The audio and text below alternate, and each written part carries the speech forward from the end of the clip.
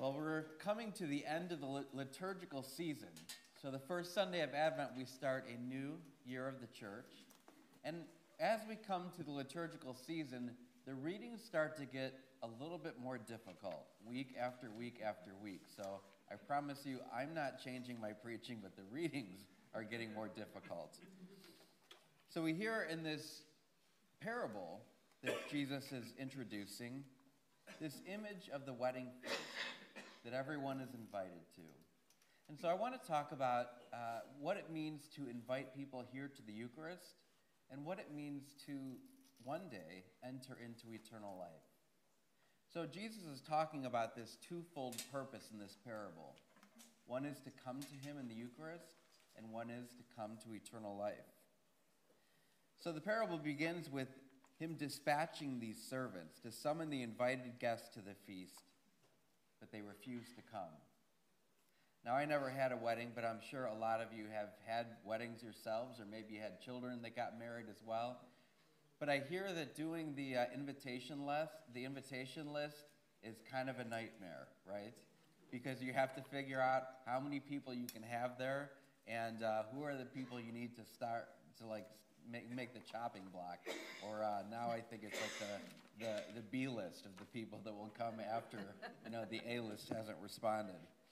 But could you imagine for one of your children preparing this celebration for them, having this wedding, sending out the invitations, and no one responds? And they all say, no, I don't feel like coming. Wouldn't that be horrible?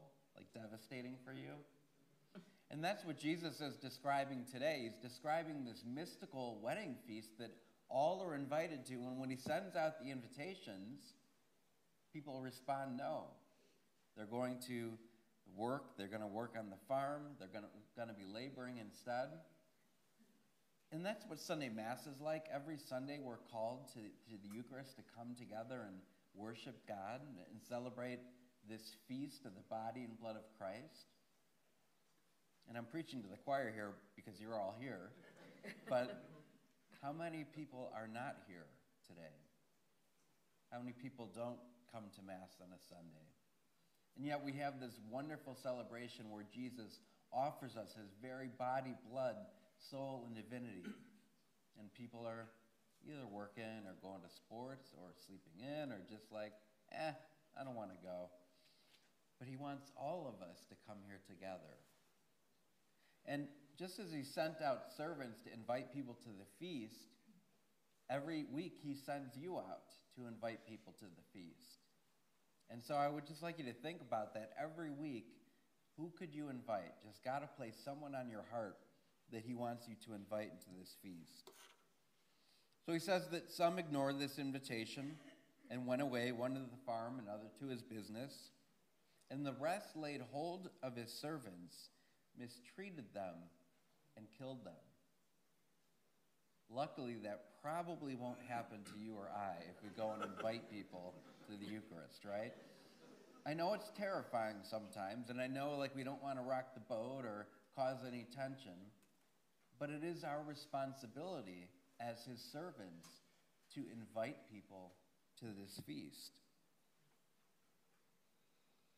And then we hear that the king was enraged and sent his troops, destroy those murders, and burn the city.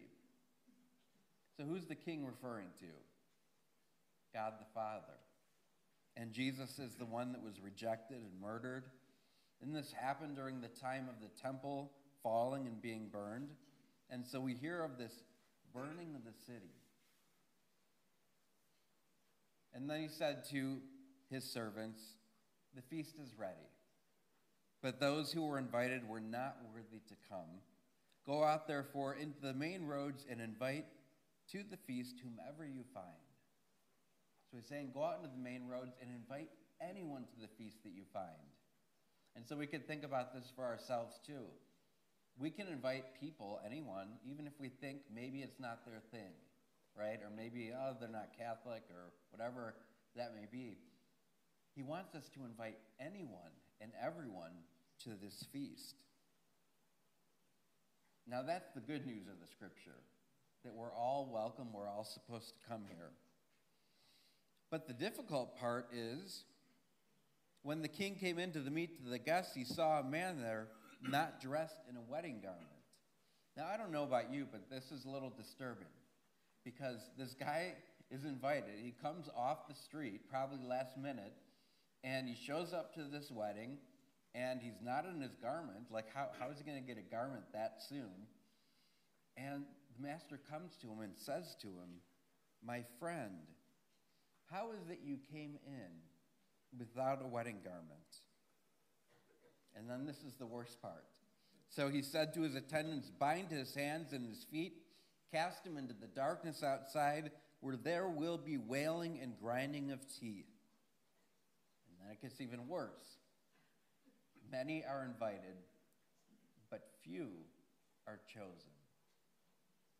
So how do we make sense of this very difficult gospel passage that Jesus is introducing as a parable? Well, I'd like to make sense of it through the sacraments, most especially baptism, reconciliation, and the Eucharist.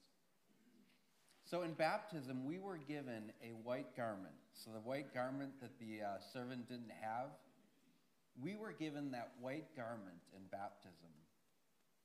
And when you were handed that white garment, godparents or parents, the priest or the deacon said to you, "See in this white garment your Christian dignity, and bring it unstained one day into everlasting life. You have become a new creation and clothed yourself in Christ." And this white garment is the symbol of your Christian dignity. And with your family and friends, by word and example, bring that dignity unstained into everlasting heaven. So we all have the white garment. But there's that second part that says, bring that white garment unstained into everlasting life. So when we get to the celebration, to the feast of God, is our garment going to be white? If it's not white, we will experience that casting out. Either it be purgatory or hopefully not hell, but we'll experience that being casting out. So what happens if our garment becomes stained? That's the image of sin, and that's the image of our garment becoming destroyed.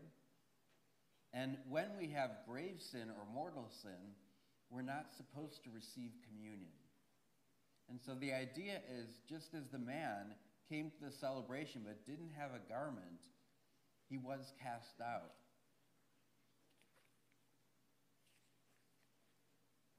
The Catechism of the Catholic Church talks about responding to this invitation to this banquet. And St. Paul urges us to examine our conscience. Whoever therefore eats the bread or drinks the cup of the Lord in an unworthy manner will be guilty of profaning the body and blood of the Lord. Let a man examine himself, and so eat the bread and drink the cup.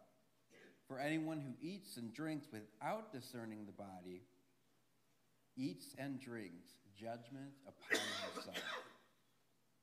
So the Catechism says that anyone with grave sin must receive the sacrament of reconciliation before communion. And so we have this wonderful opportunity. If our garment becomes stained because of sin, especially grave or mortal sin, we have the opportunity to go to confession and our garment becomes white again. And we can enter into the feast. I think what Jesus is really getting at with this man without the garment is there was a sense of pride in terms of coming to this wedding feast, but not really entering in pure. Coming to celebrate, but not wearing his white garment. He was reduced to silence because he didn't really, I think, have an excuse. I think he just was there, but didn't really want to be there.